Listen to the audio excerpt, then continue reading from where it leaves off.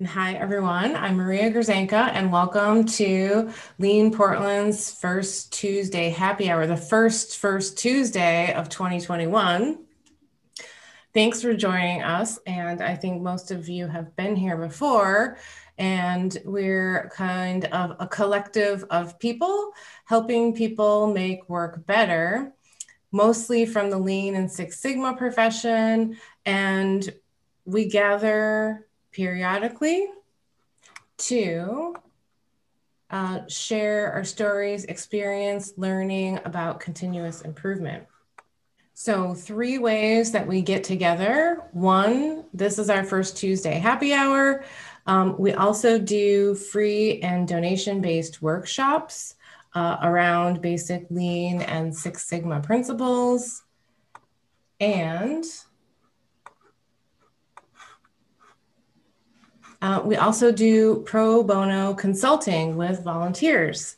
And a couple of ways that we do that is, or a couple of reasons why we do that is to improve or have an impact in our community, practice our skills in continuous improvement in different organizations that we're normally working with, and also to develop our own practice and techniques. So I'm super excited today that we have John Ashcraft with us from Free Geek.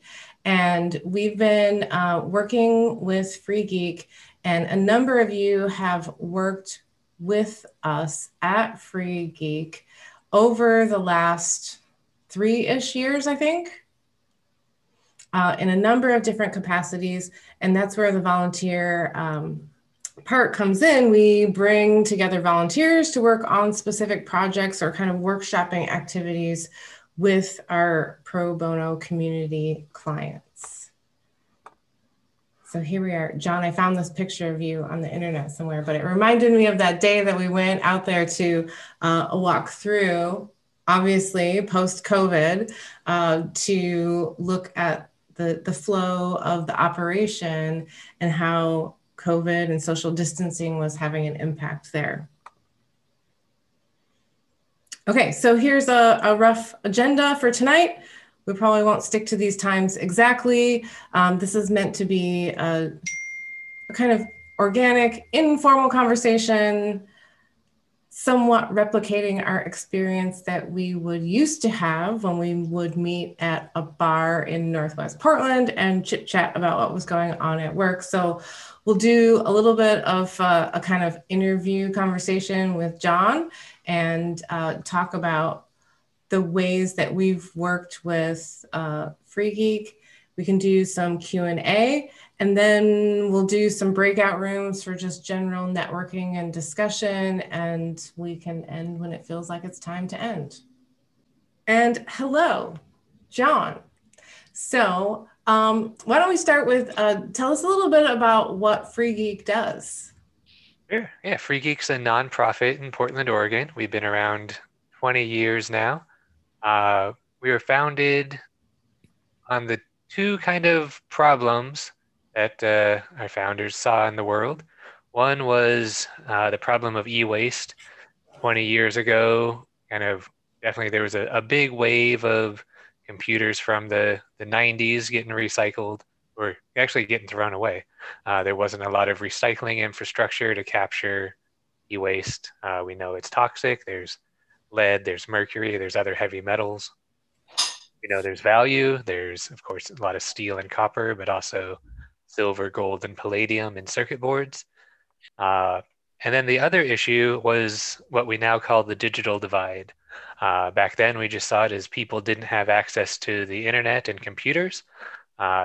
Even 20 years ago, it was pretty obvious that if you wanted to get the best education, shopping, government services, you were going to need to be online. Fast forward to now, a year ago, we were still arguing. You were still, trying to make the case that like if you don't have a computer, you're disconnected from society. Now I think it's just super obvious. You can't get any healthcare services if you're not online. And so we really thought we could shove those two problems at each other and help to solve them both a little bit. So on Earth Day 2000, we had a booth in Portland, Oregon, in the park, and said, "Give us your computers. We'll give it to someone who needs it."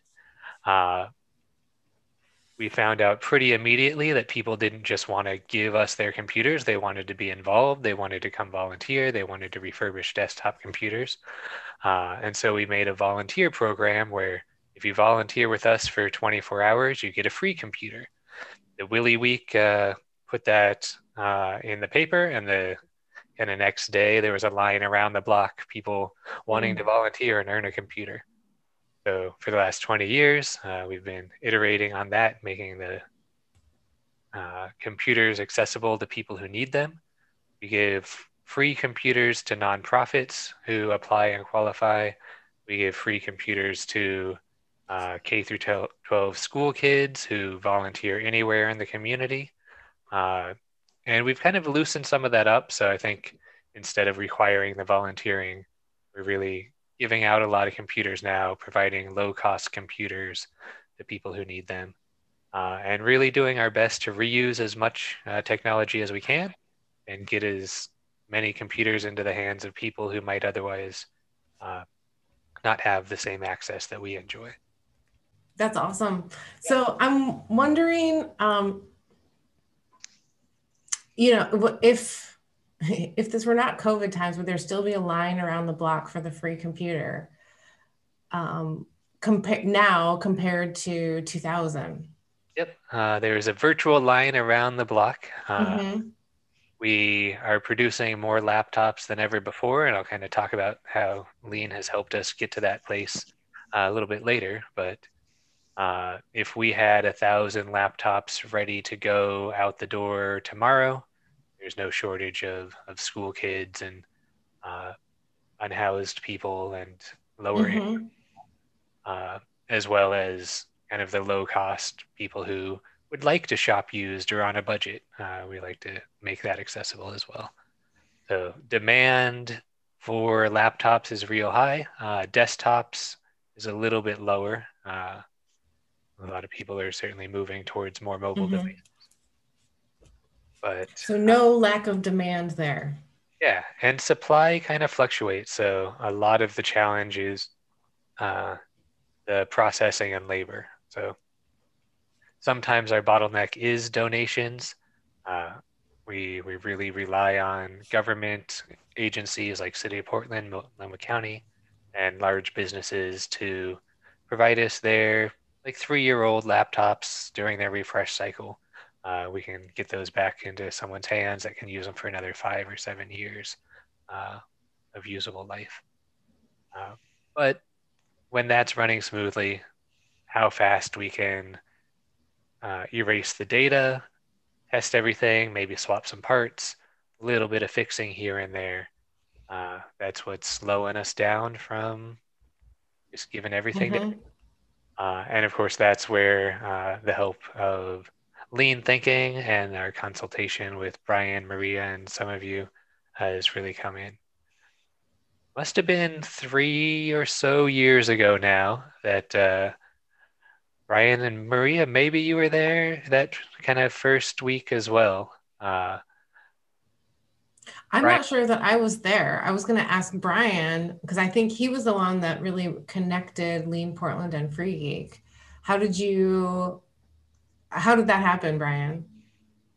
Yeah, that was part of the Master Recycler program that I took through the City of Portland. And then we did a tour of Free Geek and John was the host. So we did a little talk and I said, hey, John, we got this group here in town that I think would be a great connection with you. And they already had some really cool stuff in place, which I noticed right away, but also saw some opportunities too. So yeah, it was that was how we all got started. And I can't remember who was involved, if Ernest was involved early on or Matt. I think Ernest came in later, but yeah, okay. Yeah, so from my perspective, I was doing the receiving recycling thing, a lot of warehouse work, moving stuff around, getting it processed and out the door, not doing a lot of the refurbishing. So when Brian came in at the end of the master recyclers, like I can would love to like work with you to kind of improve things. That sounded real great. I invited the team in and we kind of did a walkthrough of the warehouse, decided that there was some potential. And the next step, we started a charter with Lean Portland. And that was a very valuable step in the process because we kind of sat down and said, what is the most important thing that, you know, you're doing as an organization that would have the most impact? And it was pretty obvious immediately. It had nothing to do with my department. It was about testing the laptops. We had, I think, probably 2,000 laptops sitting in a closet. We were producing about 100 of them a month, and the rest of them were just slowly aging into obsolescence. And so we set a goal of over the next couple of years, aiming to quadruple that to about 400 laptops a month. Uh, we had a great value stream mapping session that Maria led that I believe basically identified that the average laptop sat in the building for 3 years and took about 6 hours of time. Obviously, we had more of a selecting the ones we wanted to build first, so it wasn't a formal system of first in, first out, or last out. We just kind of picked what seemed tempting, and the rest just sat there with no expiration date. Uh, and so, seeing that obviously we had too many laptops that weren't moving, we were able to pare that down. We were able to uh, see that we're spending like 6 hours of touch time per laptop, while when we toured similar organizations doing similar work in the nonprofit world, theirs was significantly lower. So just having that realization made it obvious we needed to change something. And so that's another big value. I think when Brian first said, "Hey, let's talk about, improving your operation," like, great, this will be like some arguments on my side for why we need to clean up and why we need to like have fewer things sitting around. And uh, I think there's really a lot to that when you're trying to like change an organization that's evolved over 20 years and everyone's kind of got their own, we've always done it this way, or why would we change? Things seem to be fine. Really looking at the numbers, having data that says, half of your laptops are never going to be built at this rate. And the ones that are being built, cost more in labor than it would cost to buy a new one. And we're not there anymore, but that's kind of what it started to look like when we did that math. Another thing I wanted to kind of dive into is, and I'll come back to laptops, but thinking about the pandemic, let me change my background real quick. I know how to do that. So this was about 10 years ago. We had about 10 people crowded around a table with hammers and pliers and screwdrivers, taking apart printers for their precious metals. Well, specifically to separate circuit boards from clean plastic from kind of steel scrap that was going to a shredder. At that time, before Lean showed up just a little bit, kind of started to realize that there are machines that can do this work as well as humans. Printers can get smashed up and mechanically separated. But for us, we'd been doing it for years. We could say like, we make an extra $10 an hour by separating the materials rather than selling the printers whole. But if you think about it, having 12 people around a table doing a dirty job to make $10 an hour collectively and take stuff apart. It took a lot of footprint. It took a lot of time, it took a lot of resources, and didn't significantly improve the environment. So that was one of the things that we were able to kind of shift off of our plate. Like, the work doesn't need to be done here. This is not super efficient. A lot of waste in that. But the challenge was, this was hundreds of hours of volunteer time a week. You can see some kids there having a great experience. And so it was really obvious we needed to preserve that experience as long as we could. even after this, we would, when Brian and Maria showed up, we had about 12 volunteers at a time in the warehouse, uh, doing jobs that were really better done by humans than machines at the time in terms of environmental impact and income. And then suddenly, 9 or 10 months ago, we realized with like 3 days' notice that we couldn't have volunteers in the building anymore, but there was still work to be done. Brian and Maria came in and we talked a little bit about mostly the kind of health and safety things about signage and removing high touch areas. But the tools that I got from a couple dozen sessions, sitting in the meeting room with Brian, Maria, Ernest, uh, really helped me, think in lean ways, as we saw that we had to find a way to do the core of our work with 20% of the human hours. We were able to kind of gather some data, kind of do the same comparison we did before with printers. Like volunteers have been taking apart, or taking the boards off of laptop hard drives. And the circuit boards are worth a lot. The drives are worth a little if they still have the boards on them. But when we did the math, we saw that dollars per hour, that's a tedious job. It can get recycled mechanically. But the larger drives, we make like $50 an hour if we put staff time into it, assuming staff can work very fast. So I'm going to change my background again. I know I'm rambling, so if anyone wants to jump in, feel free, but this is one of the points I wanted to make about how we've changed over the pandemic. So now instead of a table with 6 people and hand tools, I've got a couple of these stations where there's a spring balancer, push to start drill that moves about 8 or 10 times faster rotations than our old tools. It's more ergonomic. You're standing up. You've got every tool you might need in reach. You've got a bin for every output in reach. And so you can basically do the job of 4 or 5 volunteers in the same amount of staff time.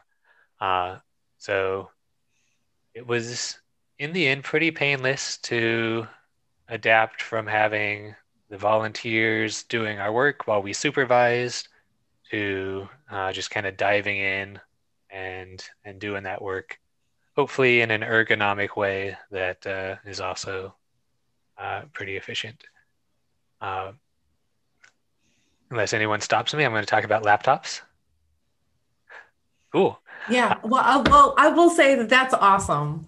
I love the way that you've evolved and came up with different ways to improve that workstation. I do want to go back to something you said earlier about the laptops taking like 6 hours or something like that to go, like it was like 6 hours of process time on the laptop.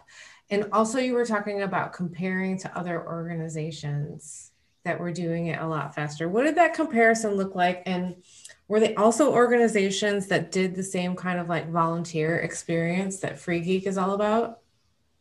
Yeah, there's quite a variety. So there's a kind of umbrella organization called AFTR, AFTRR, which is the Alliance for Technology, Refurbishment, and Repair. And we're all nonprofits. There's about 90 of us now. Probably 5 or 6 are in the kind of same league as Free Geek in terms of throughput and scale. Some are bigger. And some of them have no volunteers at all. It's entirely staff. And because of that, obviously they have, some of them explicitly done a lot of lean work, and can track that, per desktop computer, let's say, there's like 20 or 30 minutes of staff touch time. And if it goes to 35 minutes, they, recycle that one and move on to something else. And we would tend to do kind of, and then a little bit of an assembly line there too, where they might have a table where they like set out 10 computers, and by the time each one's done with its like processing process that doesn't require touch time, then the first one's ready. And some of them even had little conveyor roller belts moving from station to station. Mm-hmm. So by touring other similar organizations doing similar work, we really got to see a lot of things that were obviously more efficient than ours. Uh, One of the big challenges kind of culturally, and I think it's legitimate, is a lot of those programs didn't have volunteers. And I like to think of like a triple bottom line for my department. Mm-hmm. We're doing the right thing for the environment. Are we doing the right thing for our budget? And is this a meaningful job for volunteers that gives them job skills, education, uh, even for some of our volunteers, the chance to like socialize in a community? Is it like a happy, healthy thing for a human to be doing here? Mm-hmm. And so there was some real pushback with like, well, we could do it better and faster, but then what would the volunteers learn if all they're doing is Mm-hmm. a repetitive assembly line task? And so that's been a challenge that we've struggled with in the refurbishment department. As I said, that's Lean Portland, and Free Geek decided that laptops is where we wanted to put our efforts into increasing the number of laptops we could get out the door, assuming we couldn't increase the number of staff. We've made steady but kind of slow progress. We're really in a good place right now, and we're continuing that work of trying to even capture kind of the value if you count the cost of the space, the cost of the time, the cost of the parts. How much does it really cost to refurbish and give away a computer? Mm-hmm. And as we've done that for things like Apple computers, Windows laptops, Linux laptops, desktop computers, just this last month, Amber Smith, who's our lead there, has seen some numbers that again are significant enough to drive change. We can focus on the things that make a lot of sense and either troubleshoot or deprioritize the ones that end up costing us more than they're worth relative to the other things we could be doing. Well, I think I do want to point out that I think slow and steady is brilliant. I think it's really easy to want to go for the bright, shiny object, like look at our efficiency numbers or productivity numbers. And one of the great things about something like value stream mapping is you can see the process time, but you also saw that the laptops were sitting there for 3 years before they actually made it through. So, while that's not the sexiest thing to improve, it can actually make a huge impact on the operation over a longer period of time. So, in that longer period of time, how has the laptop production area changed or evolved? Yeah, one of the things that came out of value stream mapping was basically a dashboard for Free Geek, where you're like, well, if we don't know how many computers we've even refurbished in the, on an average month, how can we measure improvement in that area?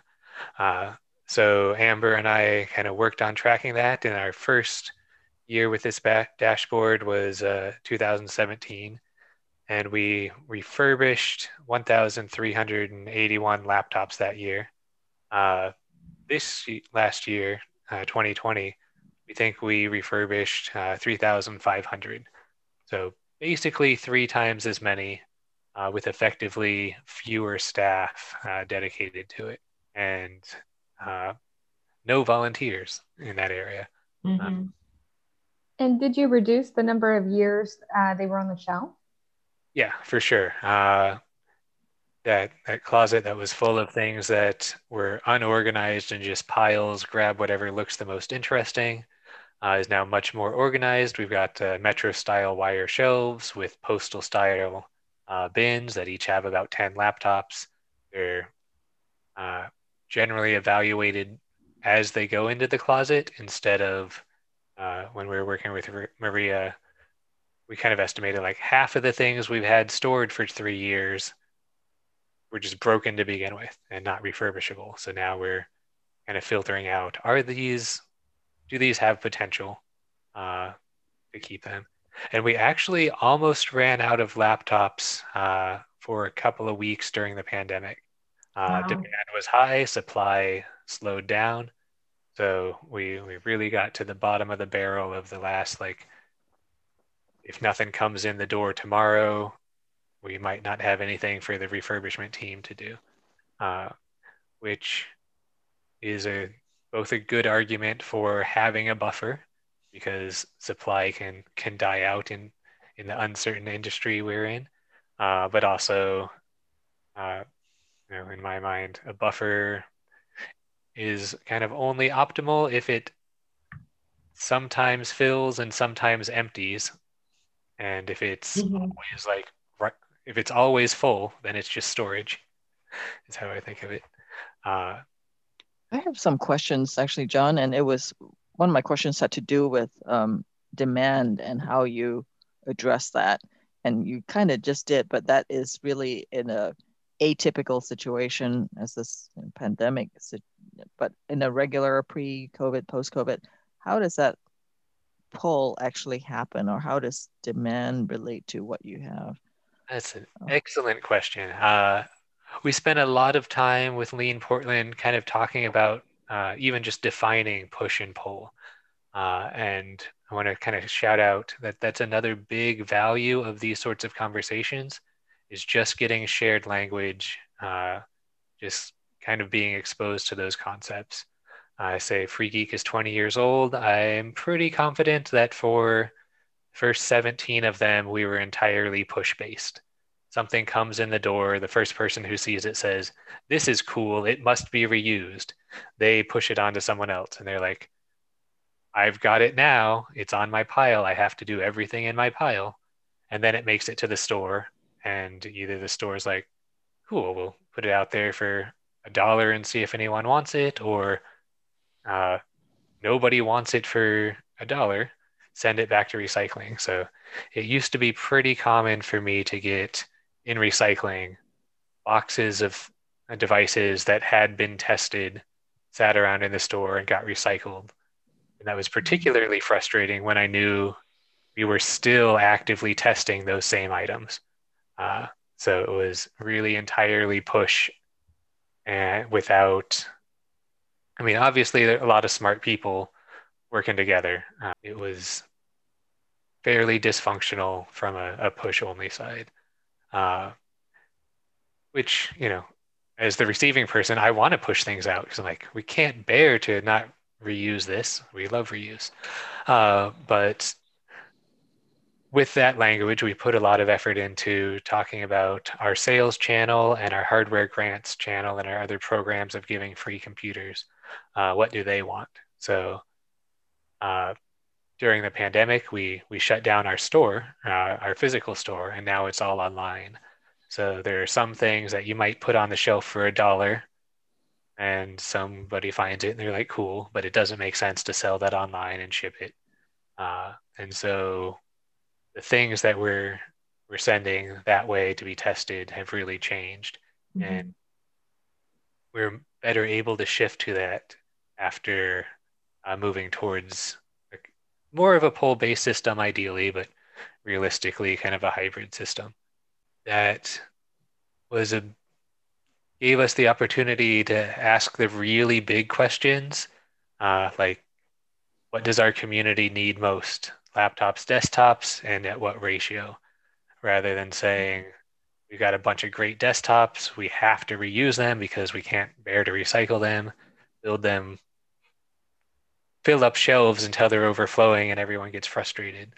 It gave us an opportunity to look for other channels. So there are some desktop computers that aren't good enough for our community, but are good enough to be sold in pallets to wholesalers. So I still like to push a little bit, just because I'm getting the stuff that our stream is really varied and unique. So I can't say, I'll order you up 1,000 laptops this month. We're going to get what we can get and we can try to advertise for that. But then we'll also get really weird one-off stuff that if you don't research it, make an argument that this is actually worth trying to sell on eBay, then it might just get recycled. I remember when we were there last, there was like a vintage kind of like Apple machine. Well, it still said Macintosh on it. That looked like it was kind of a green screen sort of thing. Yeah. Uh, so yeah, we're still a little chaotic in a good way, I think. Maybe more than I like, but we do get those weird cool things. Mhm. And either there is an end market for it, or just the personalities of the team are like, this is cool and nostalgic. We Yeah. want to put time into this. Maybe we sell it at a bit of a loss if you account for all that time. Mhm. But then our community loves it too, seeing all the weird stuff kind of It is different. Portland after all. Yeah. Yeah, we've really been able to focus on uh, not only what types of things our programs need, but we're now starting to talk about having uh, better tools for predicting what we need. And we might reach out to Maria and maybe Brian about this in the next couple of months, is kind of having a calendar for production. Right now, someone says, "Hey, Amber, I need 20 laptops next week." And she scrambles. But if we could say, next 2 months from now, you need, 180 laptops, and we predict we can do that, and here's what we need. Uh, and when they come in, they will go to you versus uh, kind of all that feast or famine stress of we Mhm. just got an order for 100 things that we hadn't talked about last week and drop everything and do it. What other questions are out there? Thanks, May. Don, did you have any change in the floor space? You mentioned you freed up some of the inventory, but how has the space changed for laptops? Yeah, great question. Laptops, I'm not as expert on as Amber, but I think that space changed by having one person in the room instead of two or three, and people are actually taking laptops home to work on them there. And that wouldn't have made sense a couple of years ago without some of the improvements we made to the process. We got better software tools. We eliminated some steps that were time intensive and kind of specialty hardware intensive. Uh, so having a more lean process means that you can take a stack of laptop computers home as long as you've got a good internet connection and a small box of parts and tools, that it's a much more modular job. In my area, since probably a third of the whole warehouse was dedicated to those volunteer activities, I was actually alone in the warehouse for like 2 months while staff took voluntary furloughs, but we were still receiving, stuff was coming in. It gave me a chance to really gut out a lot of the old furniture, the benches and the tables that volunteers worked on now have the specialty workstations behind me. And most of this stuff was kind of donated. I think these shelves came from IBM and probably cost thousands of dollars when new, but they were moving and had some surplus furniture. And so we're always going to have a little bit of that, but then customize it to meet our needs. Uh, Again, the tools of Lean Portland have really helped in that process. I was talking to Maria earlier. I've never really got to the fifth S in 5S. I'm not like any kind of expert, but forcing myself to think about, hey, sort and settle, everything has a place and there's a place for everything. The idea of like, if you haven't touched it in 6 months, why is it there? Really gave me a lot of confidence to just get rid of a bunch of stuff, uh, make a standard set of tools, a standard set of bins, and say, and really push back against or with my team who are like, I just want to set it up my own way because this is a little weird. To having it standardized is better than perfect. If anyone can like step into the shared space on a different shift, know where all the tools are, know where all the parts go, and that it's going to save you from walking around the room and having to, you know, find tools all the time.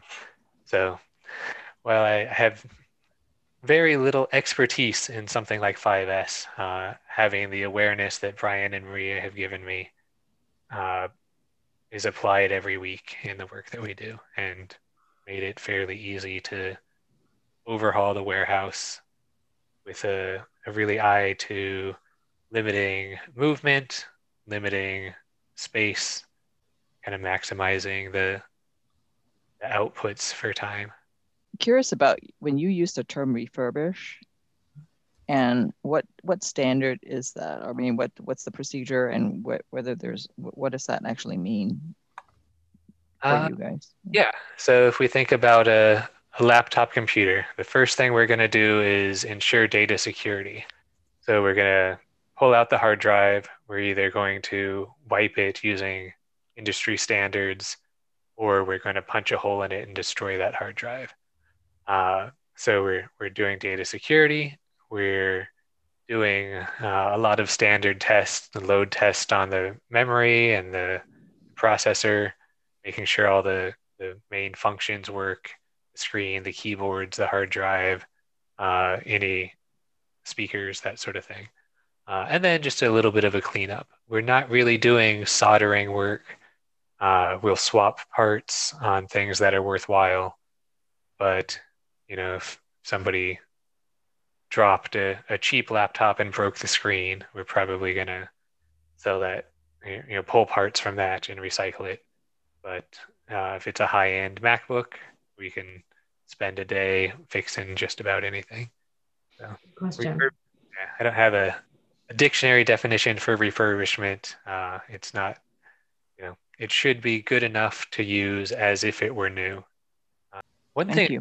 I want to make a point of bringing up is Lean Portland has always been super generous with their time, and the big challenge from my perspective has been the commitment from our side. I had high expectations for, like, really, if Lean Portland is putting this much effort into it, we owe them to really do homework and to take advantage of every meeting. And so in the early days, we had meetings every couple of weeks, and not a lot of homework happened between. And the meetings tended to have a little bit of, the first half of the meeting is recapping what we talked about last week. And there wasn't a lot of work being done. So we probably had, 10 hours of meetings before we did the value stream mapping, which we actually did in real time on a whiteboard. And so that kind of practical doing it together was probably the most effective. Of course, I learned a lot in a lot of the meetings, but without having invested in time in doing the homework, I really didn't get the most out of that. Sometimes I feel guilty about that, but as you work with other people, if you don't have that kind of high level of engagement with somebody who's got the free time to read the books and to, like, do the practice, and we talked about a daily huddle board, and we probably had 4 or 5 meetings on that. And every time, like, cool, I'm going to go make a whiteboard and put it up in my team and train everyone to use it and normalize using it, and not let it drop when things get busy or weird. And still, that's still on my to-do list. Like, I've got a whiteboard. It's got some stuff on it. But, we don't talk about it every day. We're not to the Toyota level. And so my expectations early were like, there's so much opportunity to improve. We really need to jump on that. And again, Lean was super generous, and we didn't take the most advantage of that. But what I've come to terms with is, I mentioned we're doing three times as many laptops with fewer resources. And a lot of that is because of the conversations and the tools and the shared language, and the actual, like, value stream mapping and 5S that we've done with Lean. Happy to see if anyone's got questions about any of that too. A point John, I think part of the success we've had there, or you're having with Lean, is because of your involvement. So thank you. That's been key to all of the work that the organization has done, your role and your commitment and how you educate people. So anyway, I just want to say that. My question is more about that whiteboard you mentioned in daily huddles. I'm curious what kind of engagement you have with the volunteer team, like with what would look like a daily huddle, like go over the goals of the day or metrics or. We never really designed the huddle to be volunteer oriented. Just about the time the pandemic happened, we had thought that we might do that. Not that, more of like statistics and kind of talking points and impacts on something visible to volunteers. But with the way our schedule is set up, volunteers would come in, kind of do a specific set of tasks, and then kind of be gone for some weeks. We'd heard great things from like the food bank that they dedicated 15 minutes at the start of every shift to get everyone on the same page and really do that kind of huddle. Our volunteers would trickle in over the course of an hour, and then we'd individually train them for like 15 minutes on the task. We just trained the person next to them who got there 5 minutes earlier was trained on. So our schedule didn't really facilitate that well. And similarly for like the daily huddle with staff, they would come to work and 15 minutes later, there's a bunch of volunteers coming in. So the big challenge has always been carving out a time, even 3 or 5 minutes, to like stop what everyone's doing and dive into this huddle. I have been able to now make a 45-minute weekly team meeting in the middle of the day. And that's where this board is helpful for kind of what are the things we need to remember? What are the new things that have come up? What are the big tasks that need to be tackled? Still not really using it effectively, but it's got a little momentum in that direction. Thanks, Matt, for the question and the comment too. I do agree about, a lot of the progress and improvement is due to your commitment, and also the commitment to, like, I'll expand on that to say the commitment to like the foundation of the Lean principles, like carrying forward the how might 5S work here? Is this pull or is this push? How does this relate to our value stream, and continuing that thinking? So I think that's really great. And then there was something else that I was going to say that I escaped my mind. Maybe it will come back. But anyway, I wanted to, if there's no more questions right now, open it up to a couple of breakout rooms. Brian, go ahead. Yeah, I was just going to add that, I think that what I learned out of this too, as of, helping out, I think the discussions around the volunteer experience was really valuable for me. And I think that's something that we can bring back to our work is, it kind of ties back to that, what you're talking about, John, is this respectful work or is this meaningful work? Mm-hmm. And also we shouldn't just do something because it doesn't seem value added. If there is a learning that goes with it for the volunteer or some kind of development for them or an enjoyment there, that there's a value to that we want to make sure that we keep in mind. And so I thought the discussions we had around the volunteer experience and even trying to come up with ways of measuring that as a way to also be success for our process and for your organization. I thought that was really what I learned a lot out of that experience. And so I think that's something that we should always be considering, even whether it's a nonprofit or a for-profit, that is part of the work, and there is value to the type of work being done. Even the volunteer experience on our side. Yeah. Sure. Like us as volunteers, right? Yeah. And I remember the other thing that I was going to say was, when we did the value stream mapping, we did it together in real time. And that is often more productive and makes much more progress than talking about it in a meeting and then, you know, leaving it up to us as a collective to like, and we'll do this after the meeting. That rarely works. So I think that was a good point too. Thank you, John, so much for sharing your story. And I think you guys are doing great work.